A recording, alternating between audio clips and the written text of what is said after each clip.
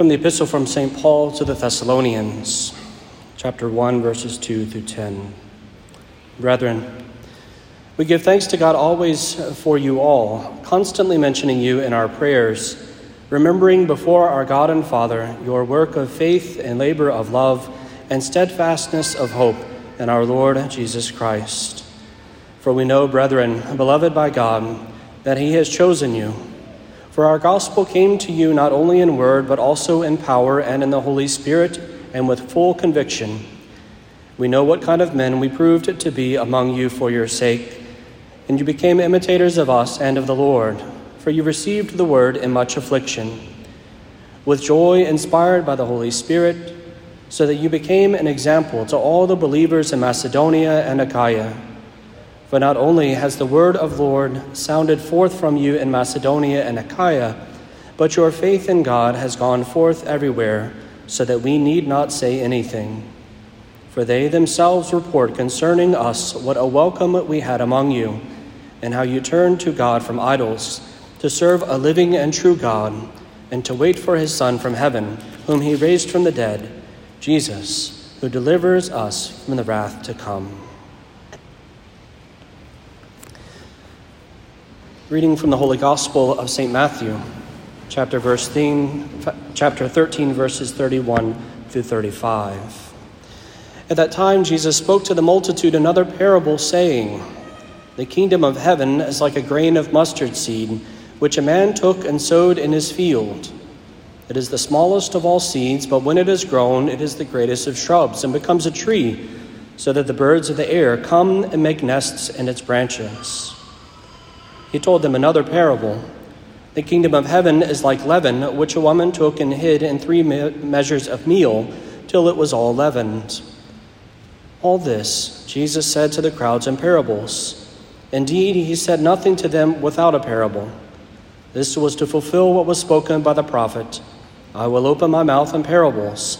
I will utter what has been hidden since the foundation of the world." Praise to you, O Christ. Please be seated.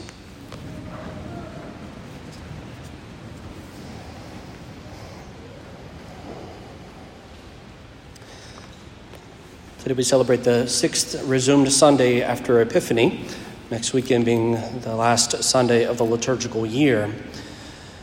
This weekend, the sanctuary lamp burns in loving memory of Tim Corcoran. In preparation for Thanksgiving, consider offering food donations for those in need. We are collecting items for Thanksgiving dinner food baskets, and we ask please that you add your non-perishable food items to the collection barrels located in the vestibule of the church. Free flu shots are available today in the cafeteria immediately following this Mass. They're provided by pharmacists from Walgreens. The St. Charbel Healing Mass will be Monday, November 23rd at 6 p.m. We ask you to see the website or bulletin for details on the change of date and for future times. The installation Mass for our new pastor, myself, is next Saturday, November 21st at 4 p.m. Bishop Michael Duca will be present to formally install me as pastor here at St. Agnes. This weekend, we're going to also resume the use of the full rail for distribution of Holy Communion. So obviously, with the COVID restrictions, there is the importance of still the distancing. And so rather than just individuals coming up to one spot in the middle, we're going to use the full rail on both sides for distribution of communion. And simply to invite you to make sure that there is space, appropriate space between you and other persons. If you're seated together, if you're living together, if you're a family, come to the rail and stay close to each other. But if you're not family, just as you're seated in the pews a little distance from each other, so also would ask that you would do the same here at the rails for Holy Communion. And that's all. This Holy Mass is being offered for John and Concetta Greco.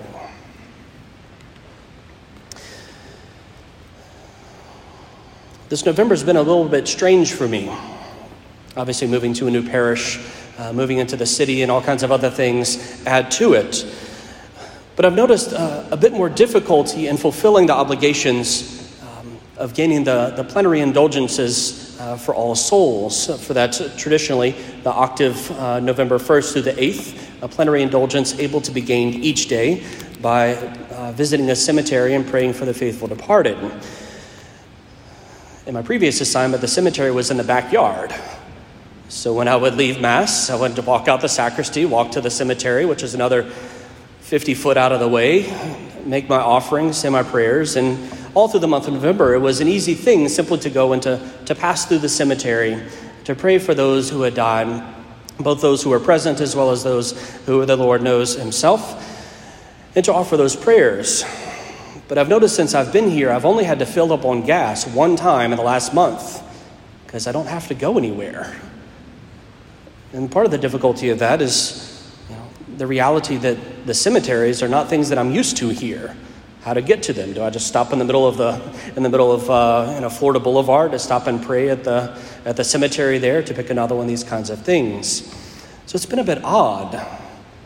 And I mention this simply as an encouragement to you as much as it is to me, to ensure that we take advantage of this opportunity given to us by Mother Church during the month of November to pray for the holy souls in purgatory, and indeed to visit the cemeteries to make prayers for them, to be able to gain the plenary indulgences. Again, this year, for the full month of November, not just the 1st through the 8th, the full month of November is the opportunity when we can go 8 individual times to pray at a cemetery, 8 days, to be able to gain a plenary indulgence for a soul in purgatory, which is essentially to allow them to enter into the joy of heaven. If you haven't done it already, I would certainly encourage you to do so, and I'm encouraging myself as well. And if you stop by as a family, you get a whole group of souls out of heaven, out of purgatory, not out of heaven. We don't want to leave heaven when we get there, of course. We get them into heaven. And I'm saying all of this also as a reminder that during this month, during the month of November, it's a time when traditionally the church would invite us to reflect upon our end. The simple reality, as St. Paul tells us, is that we are citizens of heaven. We're not citizens here. Our citizenship is in heaven. Indeed, our hearts ought to be there as well. Christ calls us to himself to enter into heavenly joy. And he beckons us, he bids us come little by little, stepping towards him each and every day. An important thing in this process of being mindful of our end is to be mindful of the last things. The last things, the 4 last things: death, judgment, heaven, and hell. All of us will taste 3 of them. It depends on which of the last 2. It's up to you. All of us will taste death. All of us will undergo judgment. But whether we go to heaven or to hell, ultimately it's ours to choose. The Lord, the just judge, simply confirms the choice that we have made in this life on the last day when we stand before him. It is ours to choose. The world around us doesn't necessarily like to reflect upon the last things. The world around us wants to keep death away as far as possible, as much as humanly possible, except in the case of, abortion, euthanasia, and those who are sick and just unwanted, in which case death is welcome for them, but not for me. Not for me. I want to be healthy as long as humanly possible. I want to last as long as humanly possible, so many say. And yet we forget how many of the lives of the saints, how many of the saints died before they were 25. And we honor them, we celebrate them. In some sense, we don't want to be like them, right? We want to have a nice, long life. And I can appreciate that. Indeed, there is a goodness here that we enjoy, that God gives us a goodness here in this time, that we can celebrate holy things, that we have the gift of family and of friends and of a beautiful creation given to us by God. And so it is indeed good that we are here. But it is better that we be there in heaven. So many in the world refuse to think about death. Funerals become celebrations because we don't want to have to face the reality of grief, of loss. of death. But death is a reality, and it need not be feared. The reality of the funeral rites of the church assure us, and they remind us in the preface of each Mass, the Requiem Mass, it reminds us that for the faithful Lord, life is changed and not ended. Death is referred to in the Scriptures as a veil through which one passes, and it passes into the other side, a greater side. The world doesn't like to think about judgment either, except when it's casting judgment upon someone and with their opinion doesn't agree with them. Then it's okay to judge. But all of us must stand before the judge. And this too is not to be feared. Imagine standing before the just judge and hearing him say, "Well done, good and faithful servant, enter into your reward." Whew. What peace. What joy. Judgment for the faithful is not to be feared. It's to be expected, joyfully expected, because we have followed him and he is faithful. Judgment is to be feared for those who do not live a life of faith, for those who do not follow the will of God, who do not open themselves to Christ and his grace. It is to be feared because they will hear those unfortunate words, "Depart from me, you accursed. Depart from me, I don't know you." The judgment leads us to one way or the other, again, to heaven or to hell. Both of these are eternal things. There are some theologians in the world who would like to think that hell just kind of fills up for a while, and then at the end of time, everybody gets to go into heaven. Everybody gets a trophy, right? Foolishness. Because God is love, and he would never force himself upon us.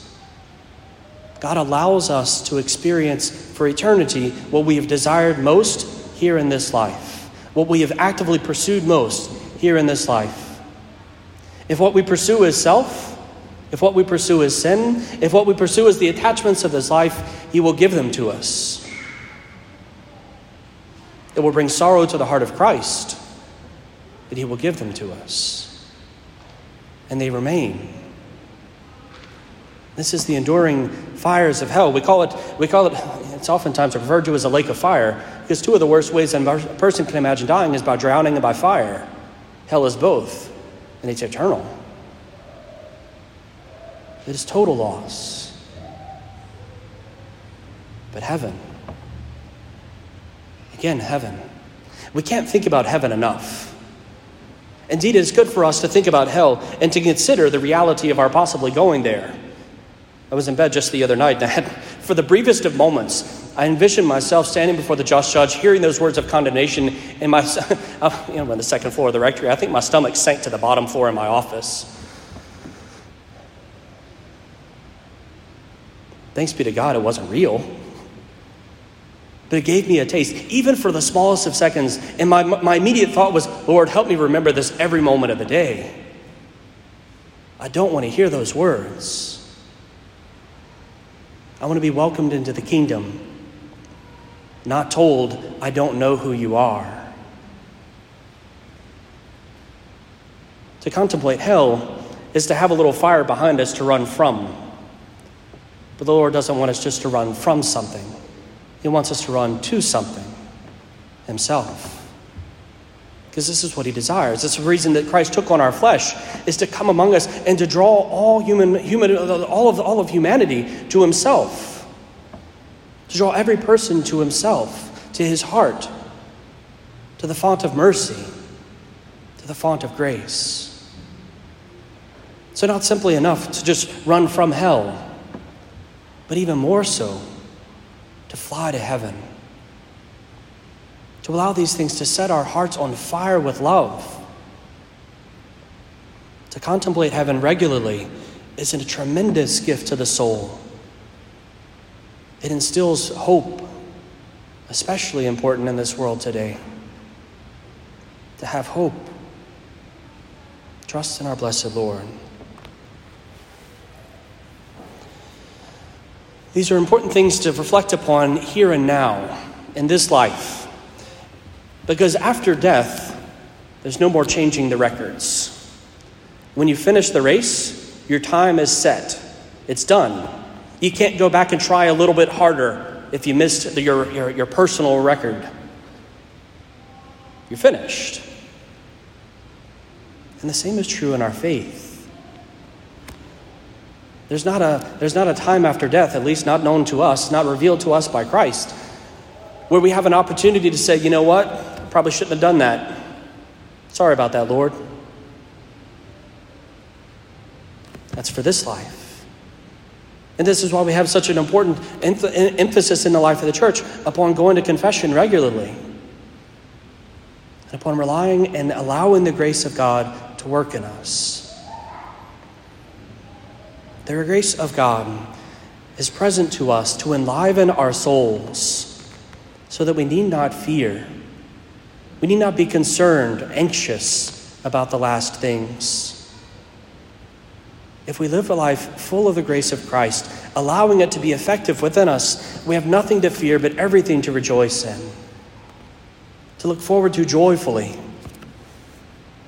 In so many ways, to be reminded of St. Therese, who as a little child told her mother, I want you to die, because she wanted her to have heaven.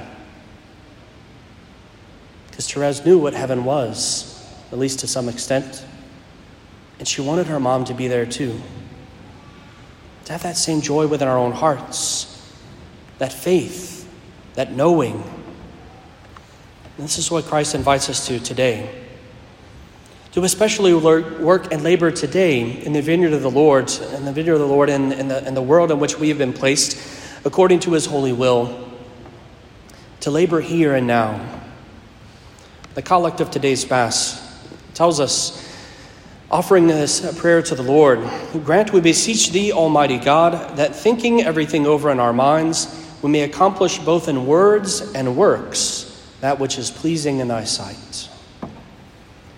To contemplate the things of heaven, to contemplate the things of God, to think about them, to consider them, to look at the life of the world around us and within us through the lens of faith, to think of all of these things, and then to go forth and to act, whether in word or in works.